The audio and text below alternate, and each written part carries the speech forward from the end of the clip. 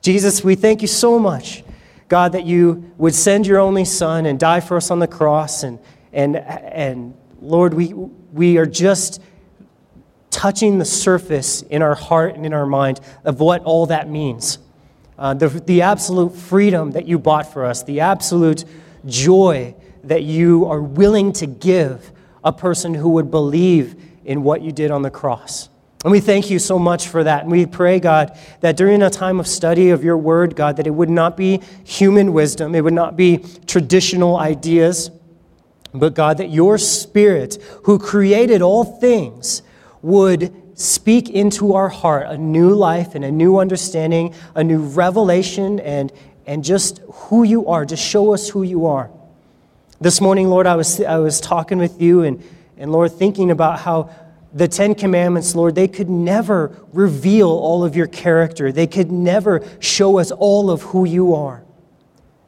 They show us some of your character, but Lord, they don't show us everything. And that's why, Jesus, is so important for us to have a personal relationship with you, for us to be able to hear from you and speak to you and look at you and study you, because Jesus, you are that perfect revelation. You said, if anyone has seen me, they have seen the Father. And so, Jesus, we ask that you would help us to see you this morning. In the first chapter of the Word of God, Lord, that we would see Jesus just all over this page in our Bible. That we'd have little notes saying, Jesus is here and Jesus is there. But more importantly, that Jesus, you would be in our hearts. That we would have a deep knowledge of you and a deep commitment to love you. And God, I pray that through this relationship, you would develop character in us and you develop love. That we would love each other and we'd love this world that needs so much to hear the gospel. In your name we pray. Amen. Amen. So we are in the first book of the Bible. Last week we studied the first verse, which is, in the beginning God created the heavens and the earth. And we studied that very carefully. We learned many things about God and his character through that. And this week we are going to look at the whole first chapter of the book of Genesis. And so I want to begin by remembering a TV show. I used to watch the show Lost, and it was this epic, confusing, I had no idea what was going on the entire show. But they had this huge running theme throughout the 120 episodes of this show of a man of faith and a man of science. And they were these two kind of opposing characters. They weren't bad guys, but they were both good guys, but they both looked at the world very differently. The man of science, he was Jack, and he would always be looking at the world through what he could observe. And he had a very hard time thinking that there was anything else outside what he could see. He couldn't really take any steps of faith. And then there was another guy on that show named Locke, and he was always just willing to believe. If he got a message and he felt like he was supposed to do it in his heart, he would just do it. And the reason why I bring this up is because I've always been kind of that man of science. I've wanted to be able to observe. And I think in some ways all of us are. We kind of grow up in that way where we want to be able to see the step that we're taking. Religion is kind of this esoteric, weird thing. And the world today actually has a very common worldview. It's throwing out there all the time saying, if it can't be observed, then it's not real. And there are philosophy teachers out in our colleges today that's what they're teaching. The real world is only what you can see. And if there's anything supernatural, it's not real, and we should not study it, and we shouldn't give it any importance. And we kind of are growing up in that world all around us right now. And in this show, it was really neat because this guy Locke, he didn't care what Jack thought about him. And Jack would say, "Why is it so easy for you to believe?" And Locke would say, "Why is this so hard for you?" It was because of the preconceived notions that he came in with that made it hard for him to believe. And as we looked at last week about God creating the heavens and the earth, I said, if you can believe that verse, you'll have no problem with anything else that follows. But if your preconceived notions are telling you right now supernatural things don't happen because I've never seen a miracle. I've never seen someone be healed. I've never seen someone rise from the dead, and I've never seen some life appear out of nowhere. A supernatural miracle. I've never seen a planet just appear. I've never seen a world just appear. Those preconceived notions will actually prohibit you from being able to believe and being able to see. And so if we eliminate the preconceived ideas and we just come in with true observation, like observational scientists should do. See, I'm all for science. I love science. I love science. I study science on almost a daily basis. And I love science that you can observe and you can see. But when you look at science, when you look at results of an experiment, you can always have two different views. And they're always formed by your preconceptions. And you might see a world that exists today. And you might say, well, this world exists, so it had to come from somewhere. And so you come up with this elaborate plan that takes the supernatural out of everything. And as you come up with this elaborate plan, it goes back to the Big Bang. And the Big Bang was all of matter was in this little tiny little speck. And as they define that little speck, they'll say the little speck of all matter in the entire universe was actually nothing. And nothing exploded and made everything, which is tantamount to a supernatural event in and of itself. So even your preconceived notions, you'll be saying, I don't want to believe in a supernatural event, but in reality, the Big Bang is a supernatural event. See, the Big Bang is a wonderful thing for creation scientists and a wonderful thing for believers of the Bible because it proves the Bible had a beginning, or the universe had a beginning. The Bible says what that beginning was. Scientists can't figure it out. All the evolutionists, all the Darwinists, they all wanted to believe that the universe was eternal. They all wanted to until Einstein proved them all wrong. Even Einstein himself wanted to believe that the universe was eternal, and he said, it was a great day of disappointment when I had to realize that the universe had a beginning. That my theories and my math showed that the universe had a beginning. And so that changed Einstein's life. And he said, now I've gone from trying to figure out everything I was trying to figure out before to I just want to know why God did it and how God did it. And that's how Einstein died, was trying to figure out how God did it and why God started the universe, how he set it all in motion. It's like a car that was filled with gas and turned on and is slowly running down. It can't be eternal. The universe is losing energy at an incredible rate. It will run out and die someday. It has a beginning and an end, and so it had to have a source. Someone had to build the car, someone had to turn it on, and we see that it was the Lord. That's what we learned, and that's what we're going to see, how he did it. I wish I could have a conversation with Einstein, because I would have said, bro, it's right here. Read this. It's in this chapter that we're going to look at today, how he figured it out, how he set it all in motion. You know, these scientists, we don't have to worry. We don't have to worry about trying to prove all this stuff. Even though I like to look at science, I love to be able to prove creation is a better theory of what happened than evolution. I love doing that. We don't have to worry about it. We don't have to worry about them finding evidence that disproves the Bible. It's never going to happen. No matter how they twist it, it's not going to happen. You know, it's almost like they're like the people of Sodom and Gomorrah, blindly clawing at whatever they can find. And it gets almost ridiculous when you hear some of the theories that they come up with. That aliens planted DNA in a comet and sent it flying through the universe, and it landed here. And then they waited billions of years for that DNA to magically produce a living thing. Doesn't happen. Impossible. And so as we look at those things, just remember that. I'm not here to try to disprove anything. I'm just here to present the truth of what the Bible says and let it go. If you want to believe it, great. You know, someone said very famously, you don't have to defend a lion. You just let it out of its cage, and that's what we're doing with the Word of God. But it's funny that the more scientists find out, the more they discover they don't know. Astrophysicists are faced with another challenge these days, and that's trying to figure out what dark matter is. Have you guys heard of the dark matter in the universe? It's very interesting because dark matter, it's a term scientists use to explain the apparent enormous excess of gravity in the universe. Dark matter may make up to 99.9% of all the matter in the universe, and nobody knows what it is. There's suggestions that have been offered, but they're only, ideas and suggestions. There's no absolute proof. There's no observable way they can figure it out. And David O. Caldwell of the University of California at Santa Barbara says, when it comes to dark matter, the only thing that we're convinced of at this moment is that it's there. But actually, scientists can't even agree really on that.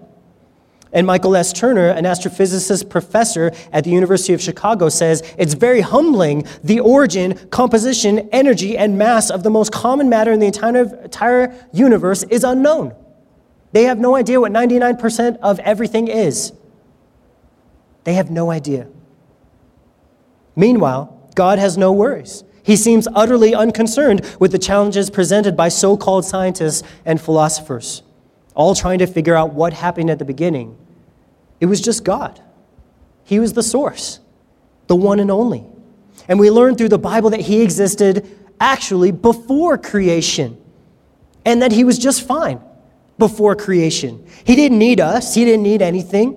He was totally self-sufficient. In fact, all things that we know about the time before creation, we're actually going to spend a little bit of time right now and back up before creation, because the Bible actually tells us quite a bit that happened before this chapter in Genesis chapter 1. So let's spend a couple minutes looking at the things that the Bible says were going on before creation.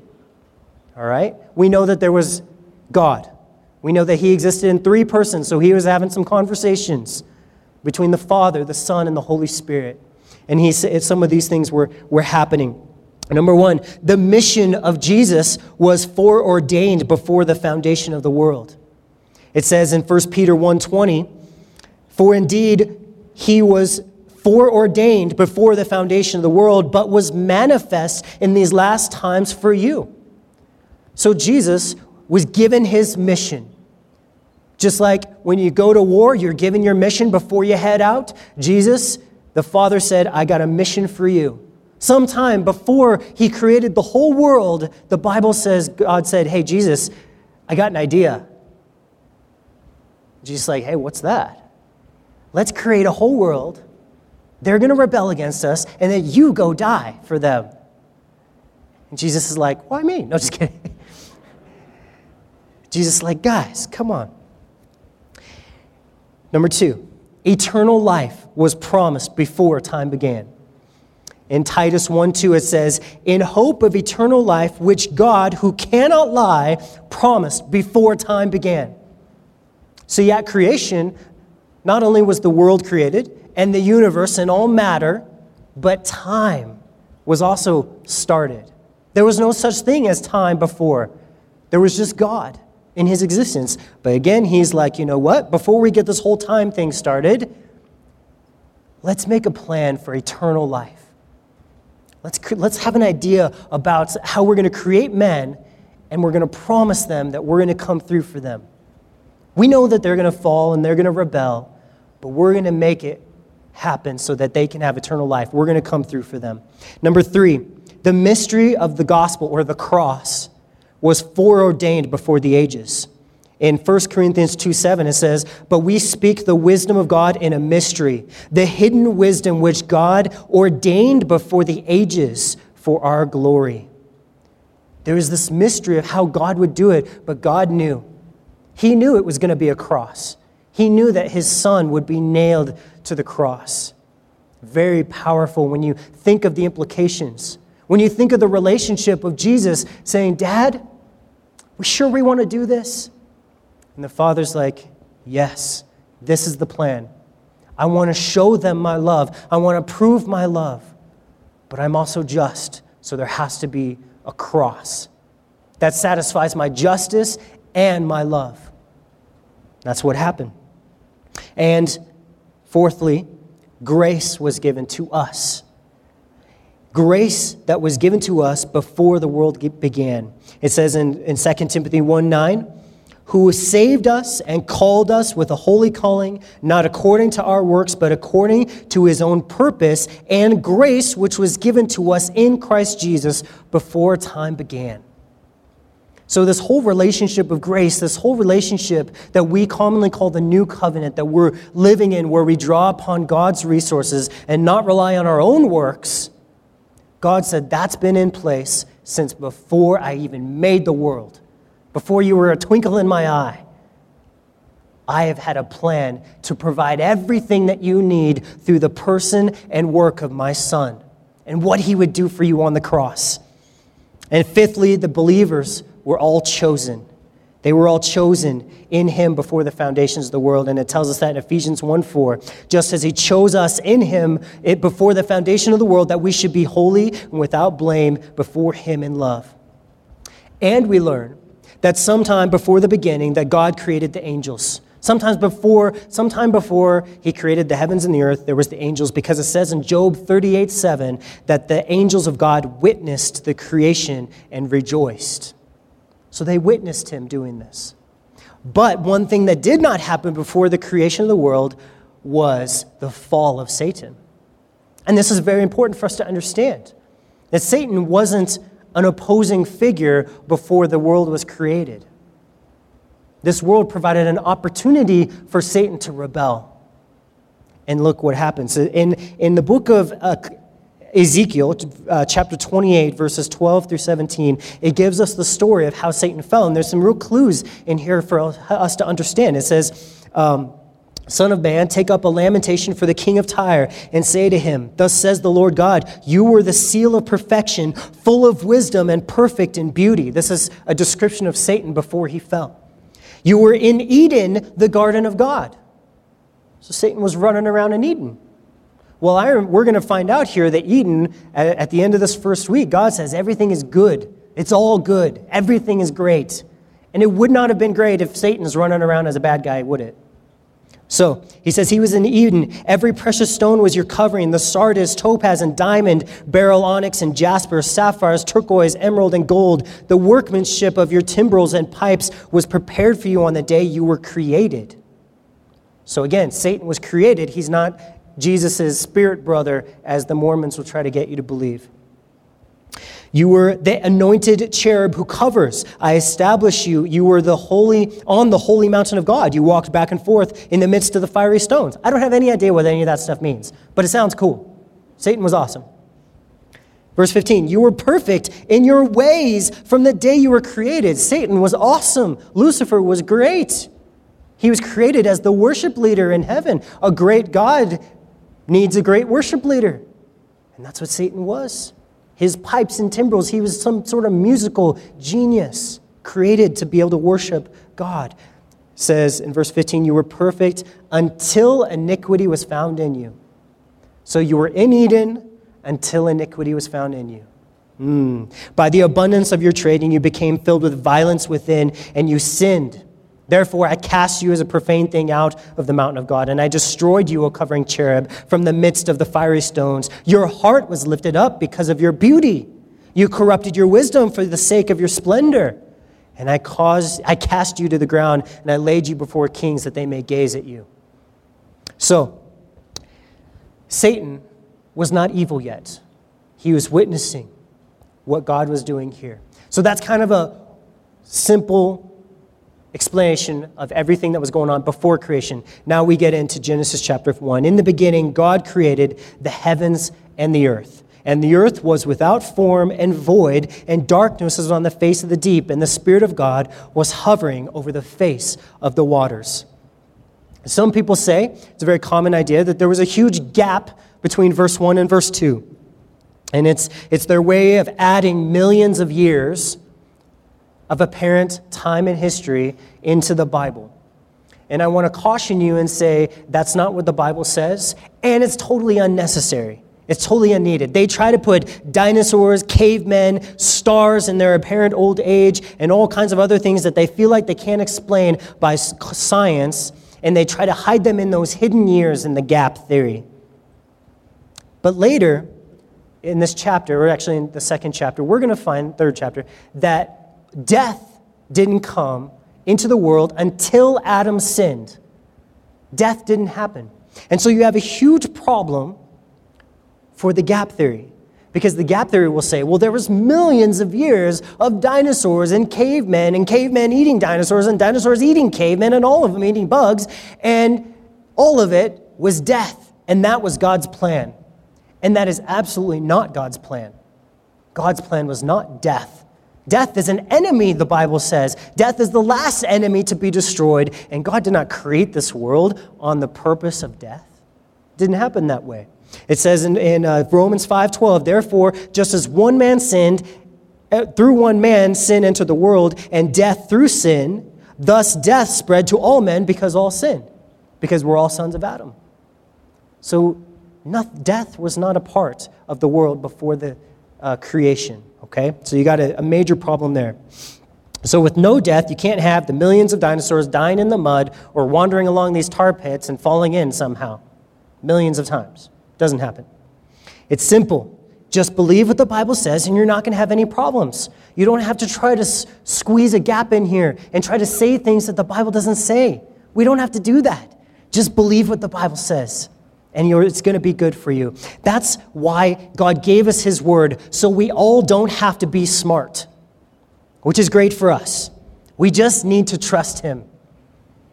If you had to be smart to know God and to try to figure things out, that would give some people an advantage over other people, but that's not how it works. God places all men on the same level and says it's by faith, and he gives us his simple word and judges everything by faith. Do you trust his word or not?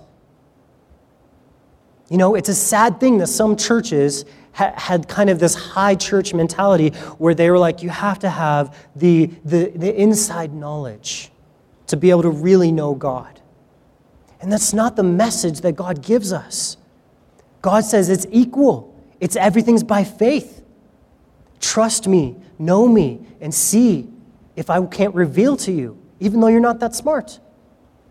I mean, all of us are dumb compared to God. So why are we trying to figure out things? Why are we thinking that we have to do this on our own? Do you trust him or not? That's the question.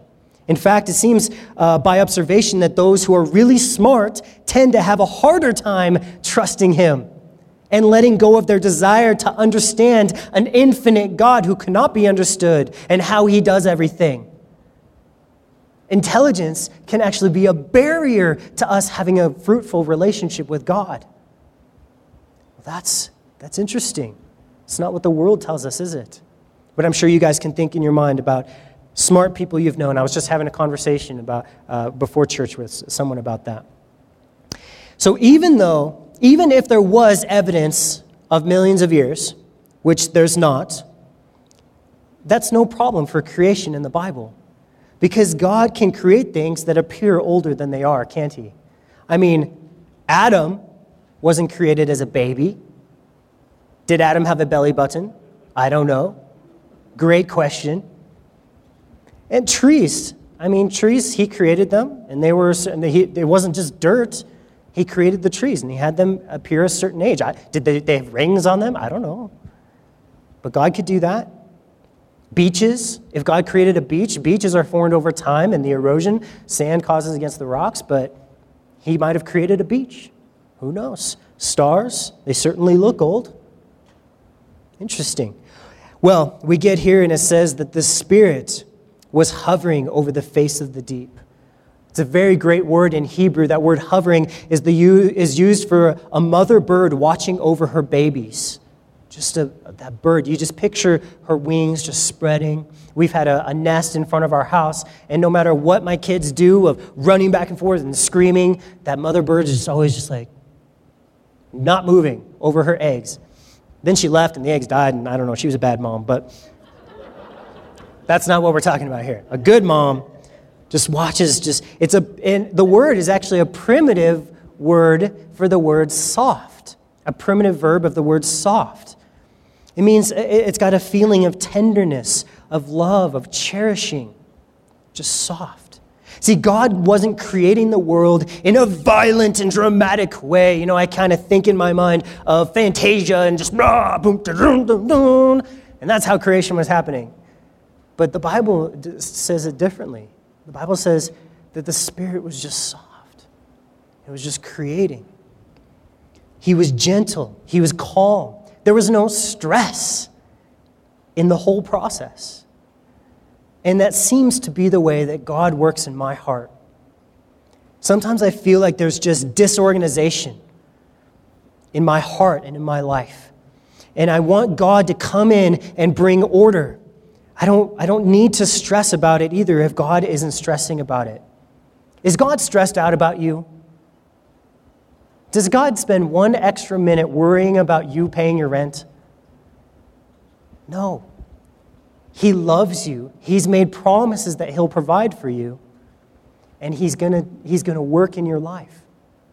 He has all power and he's totally calm about stuff. He works in and he hovers with love and compassion. So we need to just take a step back sometimes and don't stress. Just take a moment and realize your God hovers.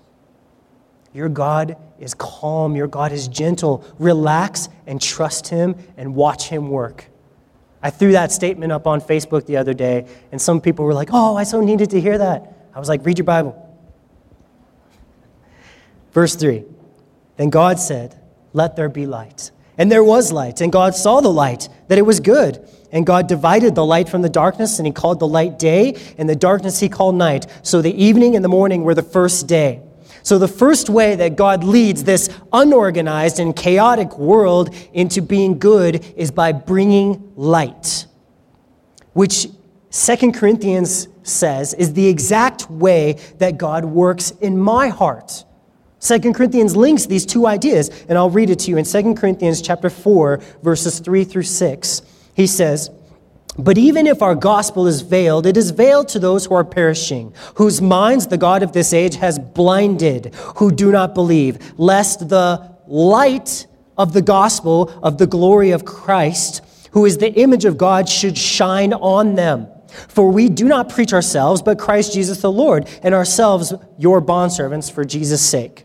For it is the God who commanded light to shine out of darkness, who has shone in our hearts, he says, to give light of the knowledge of the glory of God in the face of Jesus. So this light that we just observed being created in Genesis he says, it is the same light that we would observe if you looked in Jesus' face. That's where the light comes from. That's what the light is. It's the same light. It's all related to Jesus. It is just a physical manifestation of what Jesus brings into a life and a heart. That's what this light is. Every time you see anything, something, you see a rock, you see a chair, anything, you should be reminded about Jesus. How his light made that possible. Your eyes are worthless without light that illuminates the world around you. So the same way he created this light in the world, he's actually creating spiritual illumination in our hearts as we look where? At the face of Jesus Christ. Well, how do I do that? Read your Bible. Read your Bible. Look at the face of Jesus Christ. Learn his character. Learn how loving and gentle and kind he is. Spend time looking at his face. And his light, he'll say, let there be light in your own heart. He says it's the same thing. Does your life seem to be filled with darkness inside? It's hard to describe, but it's there sometimes. Does your understanding of the events of your life seem dark? Is it like a hidden meaning? I don't understand why I'm going through these things. Are you still wondering and asking that question, why? What we need is illumination. What we need is God's light. The Word says to you and to me that as we set our eyes on the face of Jesus, we won't have those struggles any longer. That he will bring the light. But that's not what's popular in the psychological fields these days. They love to say, well, in order for you to understand, you need to go back, and you need to uncover, and you need to do this, and you need to do work. And Jesus says, no, that's not what you need. You need me. No matter what your problem is, you need me. You know, I do the radio show sometimes on Grace FM, and people call in with all these questions, and I got to confess a secret to you guys that I don't want anyone else to know. I don't know how to fix anything. I don't know what I'm doing a lot of times. And I get on the radio show, and I haven't just studied all the problems, and they don't pre-screen the calls to prepare me, and they don't have verses sitting up there. I have no idea what's going on. And people call, and they ask me questions, and I tell them the same thing in just different ways every time. I just say, you need Jesus. Here's how Jesus' character can help you. Here's how you can submit to him. Here's how you can know him in a better way. Here's how you can be helped in that. And they always are like, oh my gosh, this is amazing. And I hear people call me, you do such a good job on the show. And I'm telling you guys, it's secret. Shh. I don't know. Jesus just fixes stuff. He just illuminates his light. He's the one that does it. It is not wisdom that fixes people. It is grace. It is Jesus Christ. So don't tell anyone that, okay? Shh. Be quiet. I like doing the show, so I don't want them to be like, we don't want that guy anymore. Oh, man. You know, we might not have the answer to why this or that actually happens practically, why someone dies, why we go through certain things, but our hearts will be illuminated and we will be set free from the darkness that keeps us in bondage to the question why. See, people don't always want to even know the answer. They're just in bondage to that question of why. I need to understand. And Jesus is like, understanding isn't what you need. You need me. You don't have to understand. You could just trust me. Think on that. So there was light. Practically, physically, light was created before the sun or any stars were made. Oh, I thought the sun gave us light. I would challenge you on that. The sun does activate photons that travel. Oh, I got a joke for you. What was that? Well, let me try to remember it here. I can't remember it. A photon walked into a bar, and they asked him to take a seat, and he said, no, I'm just passing by, or something like that. I was just waving. I'm just a wave. Had something to do with a wave and it not being a particle. Anyway, sorry. Yeah, I totally forgot. But light, it was a good joke. It made me laugh. All right, light was created before. So there's this supernatural quality about light. And science can talk about, how things are illuminated and stuff like that. But I want to talk about the supernatural quality of light. Light is more than just a physical thing or a wave being emitted. Light is different. When God makes the new heavens and the new earth in the book of Revelation, it says there won't be any more sun, but it's still going to be illuminated. And how is it illuminated? It says from Jesus. His face is going to be the sun, the light of heaven. There's not going to be a need for a sun. Very interesting. You're going to actually, if you look at the papers, the Anchor Deep sheets that we have available for you guys, I still did the discussion questions for you this week, and I'm going to have you guys kind of dive into that, why the sun isn't there and some of these issues on light. And I know that we aren't having anchor groups, but I still did them for you guys so that you can kind of have the discussions. Maybe you call up your anchor group leader and you say, hey, I want to still talk through the questions, or maybe you just talk through with your spouse or your friends or whatever, or just think through those questions on yourself. There's some good study ones in there this week. But I'll continue making those for you guys. So when God creates the new heavens and new earth, there's not going to be a sun. He will be the light of the world. Jesus said when he was on the earth, I am the light of the world. And it's very interesting. There was a plague in the Exodus when Moses was leading the children of Israel out, and it was a plague of darkness against the Egyptians. Do you guys remember that? It was very interesting. It's a darkness that could be felt. And they had the sun, but they were separated from the S-O-N. It's very interesting. It was terrifying. It was devastating to the people in Egypt at that point because all life flows from Jesus. All life flows from Jesus. Another quick science awesomeness for you. If you had protons and is it protons and electrons? Neutrons. Protons and neutrons, okay? And you put them at two separate poles. you would have to have so much power to hold those two. They repel against each other, right? And you'd have to have all this power to try to keep them together. Okay, but inside every single atom that exists in this entire universe, you have protons and neutrons. And they're like packed in together. And scientists don't know why. They should repel against each other. And in fact, as scientists have studied this, it's created quite a conundrum in the whole scientific community. And in fact, they still don't know, but they've called it, in all the science tech books and everything, they call it atomic glue. Because they don't know what it is. But you and I know what it is. Jesus says, all things are held together by me. All things are held together by him. So Jesus, in his power, is holding all these things together. All of life itself is being held together by Jesus. He is doing it. And we're even told in 2 Peter how he's going to let it go. At the end of all things, at the end of the world, when he destroys this heaven and this earth and all this, he's just going to let it go. And it's all going to be one giant nuclear explosion when all the atoms just go. It's going to be amazing. So he is literally holding it all together. It says in John chapter 1, in him was life, and that life was the light of men. So we have this darkness happening to the Egyptians where they just felt like life was being kind of sucked out of them by this darkness. And when Jesus died, get this, it says that darkness covered the earth for 3 hours. Is that a coincidence, I ask you?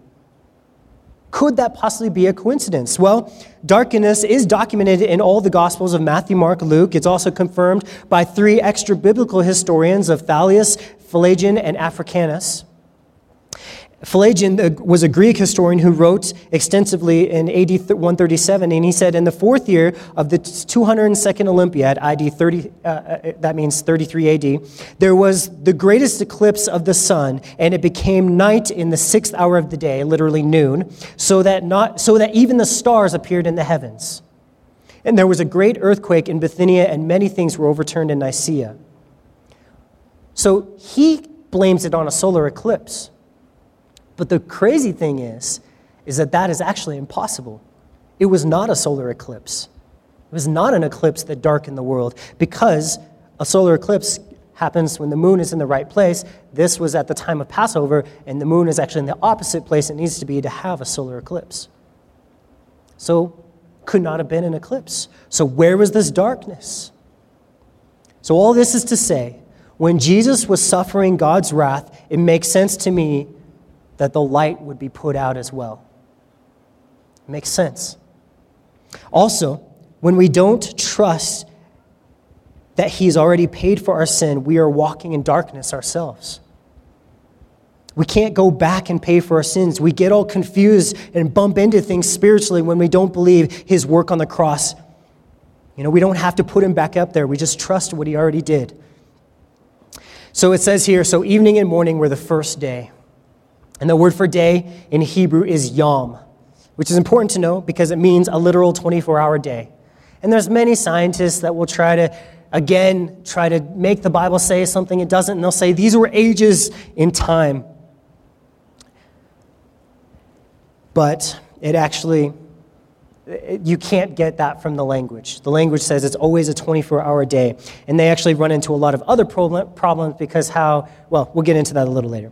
So verse 6, then God said, let the firmament in the midst of the waters, let there be a firmament, and let it divide the waters from the waters.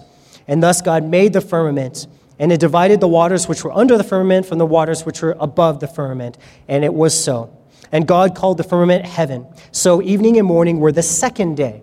So on this day, he creates the water canopy, and the sky. So basically, there was all this water around the world, and he divided it, and he put some of it up in the atmosphere, and in a kind of a water canopy that covered a vapor blanket, you could call it, that was above the sky where the birds fly.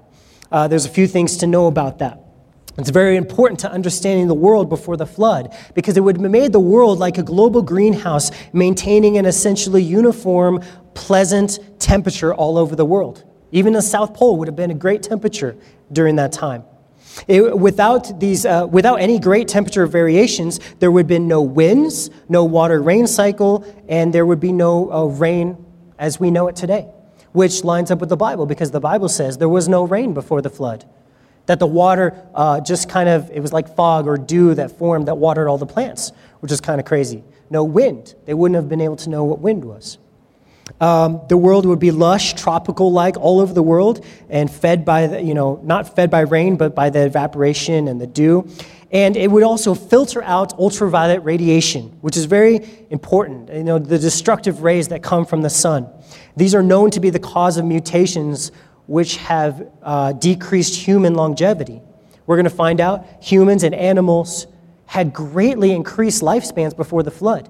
Humans lived up to 900 and almost 1,000 years. Animals lived bigger all the time. It was an amazing thing. And this would have provided the necessary environment for that to happen. And we see this in the fossils. Fossils all formed during the flood, just so you guys know. The whole global geologic column is a big joke. It does not exist. In fact, all over the world, it's in different layers and different orders, and sometimes it's totally upside down. And a lot of times, a giant tree is fossilized going up through the whole thing, which proves it was not formed over millions of years. It was formed in just a period of time that a tree could be there. So, fossils, they are a creationist's best friend. And fossils prove the world was totally different. There's cockroaches 18 inches wide, long. Try to step on that. Be like a little hoverboard. Dinosaurs were just big lizards. Lizards have a very interesting feature. They never stop growing through their entire life. So if you had an environment where they could continue growing for 1,000 or 1,500 years, you'd get some big iguanas. It's just what it is. Tomatoes they found 3 feet in diameter, fossilized. But the most amazing thing is down in Glen Rose, Texas, there's a fossil bed that they found under a stream. It eroded, and they uncovered this fossil bed. And there's dinosaur tracks running all over, okay? They're just running all over. I suppose that they were probably running from the flood when it came. They're all, here's the water. Well, there's all these dinosaur tracks. And the coolest thing is, right next to the dinosaur tracks, running all throughout with the dinosaur tracks, are human tracks. And yet we have this unintelligent view that dinosaurs never lived with people. Why are there drawings of dinosaurs in nearly every continent from every old civilization? They all draw dinosaurs. In China, they have pictures of a guy riding a dinosaur. He's got a little thing on him. He's riding him like a cowboy. In Peru, they have pottery with Triceratops, Stegosaurus, and Brachiosauruses, all people next to them, leading them, feeding them. How does that happen if they've never seen them and they didn't dig up fossils? It doesn't. It does not happen. They've always lived with people. This is no big deal. But the crazy thing about these human tracks with the dinosaur tracks is that the human foot would have been a size 26. People grew much, much bigger. There is incredible skeletal evidence that people grew to probably about 10 feet tall originally. So Adam was a big guy. Noah had those 3 sons, and you might be thinking, how did just 4 guys build the ark? Well, you didn't see the size of his sons. He's like, go give me that tree, Shem. Okay. So people were big. They were very strong. A lot of the skeletons that they've discovered that are extra big, they've done studies and found out they would have been so strong based on their bone density that they could have taken a linebacker from today and tossed him over the seats. I mean, just amazing strength and abilities. So there's a whole lot more science that we could get into. I encourage you to check out Answers in Genesis, CRI, which is the Creation Research Institute. Their websites are full of great study and scientific stuff. So get into that. It's really fun. It's also cool to teach your kids. Don't ever teach them the world is millions of years old or that fossils came from millions of years ago. It's not true. All right, well, let's hurry up and finish the rest of this. God said, let the waters under the heavens be gathered together into one place and dry land appear, and it was so. And God called the dry land, earth, and he gave, and the gathering together he called waters, he called them seas. And so God saw that it was good. And God said, let the earth bring forth grass and herb and yield seeds, and the fruit tree that yields seeds according to its kind, whose seed is in itself in the earth. And it was so. And the earth brought forth grass and herb that yields seed according to his kind, and the earth that yields fruit, whose seed is in itself according to its kind. And God saw that it was good. And so evening and morning were the third day. Those who propose that the days of creation were not literal days, but that they were successive ages of slow evolutionary development, have a real problem here. It's hard to explain how plants and vegetation all could grow and thrive before the sun or the moon or bees or any of the other things that cause them to grow. It's impossible. And it says they grew according to their kind, which is really the biggest thing. Science proves things only reproduce after their kinds. Birds only produce birds, monkeys only produce monkeys, grass only produce grass. It never changes. There are variations within that kind, but you never have a duck giving birth to a porcupine. It does not happen. And yet, they take these small definition of microevolution, which is just variations, adaptations of little beaks of birds, and they extrapolate that and say, see, after millions of years, a bird can turn into a donkey. And it just makes them look like a donkey. Because it's not true. It's impossible. It's not even in the DNA for it to be able to happen. Totally false. And yet people believe it. Unbelievable. Well, we're going to go now to verse 14. Then God said, let there be lights in the firmament of heaven, and divide the day from the night, and let them be for signs and seasons, and for days and years, and let them be for lights in the firmament of the heavens to give light on the earth. And it was so. And God made two lights, the greater to rule the day and the lesser to rule the night. And he made the stars also. So he set them in the firmament of the heavens to give light on the earth, and to rule over the day and to rule over the night, and to divide the light from the darkness. And God saw that it was good. And so evening and morning were the fourth day. Isn't it amazing that God says he created every single one of the stars for you? He created them not because he's just creative, not just because he wanted to create cool galaxies, but he said he wanted them to be for signs, seasons, and so that we could know the days and the years. He wanted us to be wise, and he says the stars will help you to be wise, to know the days that you live in, to know what happened before and what's going to happen in the future. He wanted you to know things. It's very interesting. There's a book called The Real Meaning of the Zodiac, which kind of goes into the story of how the zodiac came to us. Now, there's astrology, which puts supernatural qualities and powers to the signs in the heavens, and that's not what we're talking about. But there are these pictures, and it's very interesting that all over the world, in every different culture, in China and in South America, they had the same pictures. I look up in the sky, I don't see a single picture. I don't see a guy and a virgin and a warrior and a bull, and I don't see any of that stuff. But yet, in all these different cultures, you have the same pictures. And he goes in this book, Dr. D. James Kennedy, and he says he believes it's a story that God gave. It says for signs, to give them the gospel story. And he goes through the signs in the zodiac of how it tells the gospel of Jesus coming to pay for your sin. And I thought it was pretty interesting, so I thought I'd bring it up. So, verse 20, then God said, let the waters abound with an abundance of living creatures, and let birds fly above the earth and across the face of the firmament of the heavens.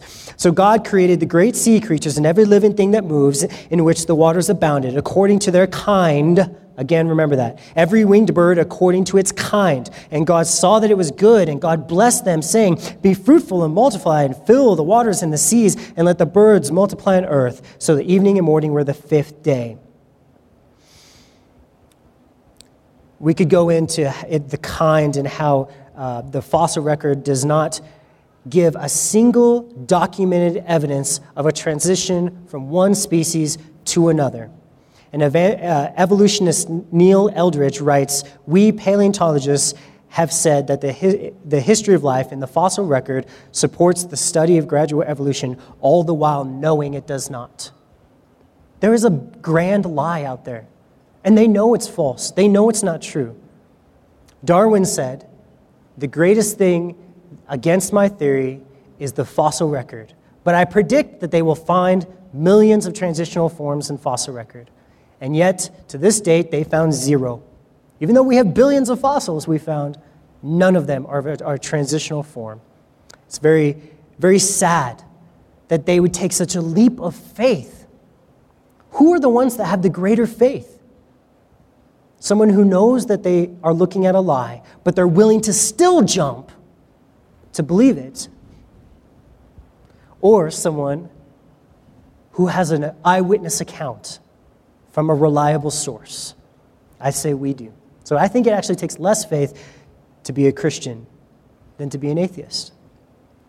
Verse 24, then God said, let the earth bring forth living creatures according to its kind, cattle and creeping thing and the beasts of the earth, each according to its kind. And it was so. And so God made the beasts of the earth according to its kind, and cattle according to its kind, and everything that creeps on the earth according to its kind. And so God saw it was good. Then God said, let us make man in our image and in our likeness. So who's he talking to? Who's the us?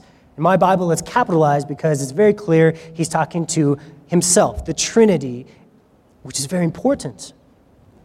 Let him have dominion over the fish of the sea, over the birds of the air, over the cattle of the earth, and over every creeping thing that creeps on the earth. So God created man in his own image. In the image of God, he created him. Male and female, he created him. Then God blessed them and said to them, be fruitful and multiply and fill the earth and subdue it.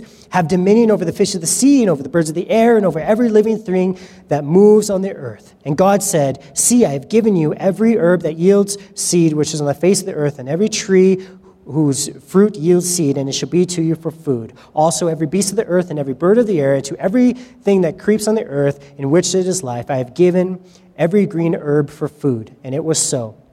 And God saw that everything he made, and indeed it was very good. So evening and morning were the 6th day. So God makes man different from all the other animals. He gives him a spirit and a heart. Angels are not made in God's image. So they can't have the kind of love and relationship that man can have with God. Angels serve. They're ministers. They're servants. That means that what it also means for us, that we were made in God's image, is that we're compatible with God. It means that the incarnation was possible for Jesus to become a man. Although we're different from God, we are compatible with God. Remember, we talked about what was happening before creation. Before creation, God came up with the whole plan. He said, I'm going to create a being who I'm compatible with, who has the free will and free choice like I have. And I'm going to create them, and they're going to fall, but I'm going to create them in my image so that I can save them. I can become one of them. They can actually house my spirit. How valuable does that make you? You are not a monkey. You are not some randomly developed group of proteins. You are a designed house of the living God, a dwelling place of the Spirit of God. If that doesn't help your self-image, I don't know what will. There is nothing better than being a child of God. It doesn't get any better. This is the best.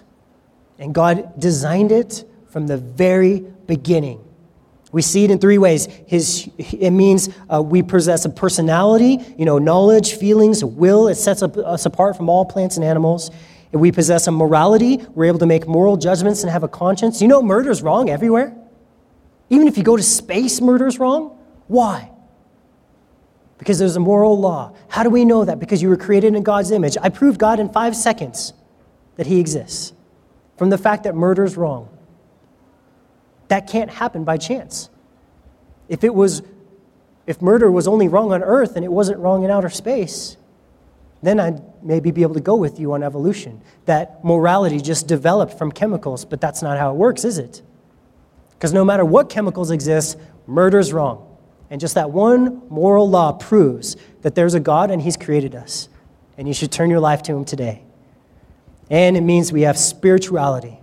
We have an ability to have that relationship with God. And the first thing God does, and we're going to close with this. I know it's been a long study today, but we're going to close with this. The first thing God does to the man he's created and the woman is he blesses them. And God's desire, first and foremost, is to bless you. That's his desire. He is not your enemy. He's not against you. Do you think God is waiting for you to do something right before he blesses you? Adam was just born, and God's full of blessing him. And when my child is born, I don't wait for him to earn me blessing him. I want to hug him and kiss him and hold him and bless him. We don't have to earn God's blessing. We don't have to earn God being on our team. He is so on your team. He loves you so much.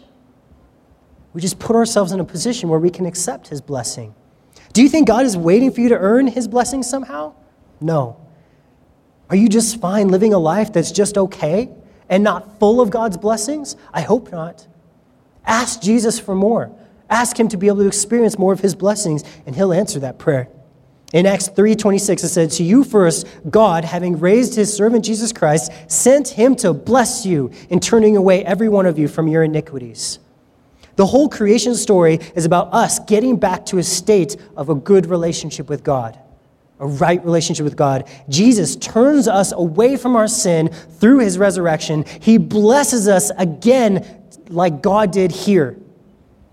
We are brought back to this kind of Garden of Eden type relationship with God where we can just walk with him like Adam and Eve were here. What does it mean when God says, "I want to bless you"?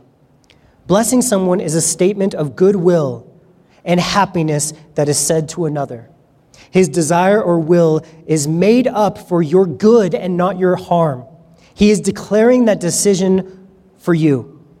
And as we have seen in this chapter, God's word, his declarations are pretty powerful. He just created the whole world and universe and solar, everything with just his words. So if he has said a word that I want to bless you, do you think he's able to make that statement happen? Yes, he is able and he is willing to bless us. And he does it through grace.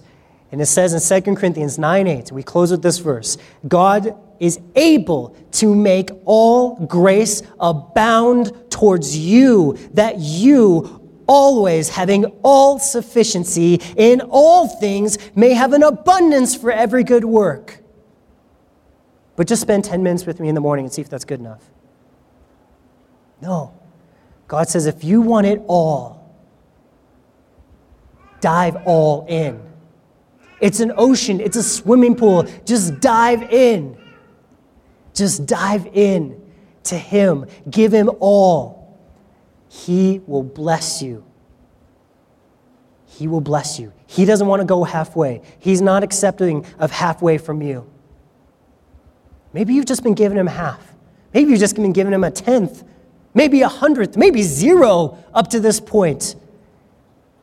And maybe now is the moment you turn your life and say, I'm all in. He is able, he is willing to give me that grace, to cover over my sin, to wash away my sin, but not only that, but to bless me, to give me that original relationship, that original place where I'm actually happy. I would like that. I would like it. Let's all stand. Let's all stand. And as the worship team comes back up to just sing one more song with us, and I thank you guys so much for sitting in these hard wooden chairs for so long and hearing the word of God and giving him a chance to speak into your heart. If this is the day that you have, or you're feeling God call to you, and you know that your life is not blessed, that you're living in cursing, you're living with God against you, that if you were to die today, it wouldn't even be a question, but God would say, why would I let you into my heaven? And you'd say, I have so many bad works, and he'd say, yep. We all have those bad works. But I know for a lot of us, and I'm hoping for all of us today, that those bad works can be washed away by his blood. And if the Lord is drawing you right now and saying, I'm offering you my blood to wash you up, I'm hoping that today would be the day you would accept that. That you would say, Jesus, absolutely. I want you. I accept that you created me for a relationship with you and that I have not been doing that. I've been on my own. I've been living my life. I've been living for pleasure or myself or my ideas, all kinds of other things, but I repent. I turn away from all those things now. And I come back to my original state. I want to be with you. And so pray this prayer. Jesus Christ, I need you. I believe that you paid the price for my sins. And I ask you to take me back. I ask you to bless me. I ask you to forgive me and put a new spirit inside me. We are somehow spiritually compatible, you and me, Jesus. And I ask that you would make it now a reality. You would speak, there will be light into my heart. As I keep my eyes on you, that you would just fill me up with your Spirit. You would create that new light in my heart. You would bring illumination to my life and show me, Jesus, your glory. Lord, forgive me. I've been so sinful, and I accept your free gift of eternal life. In Jesus' name I pray. Amen.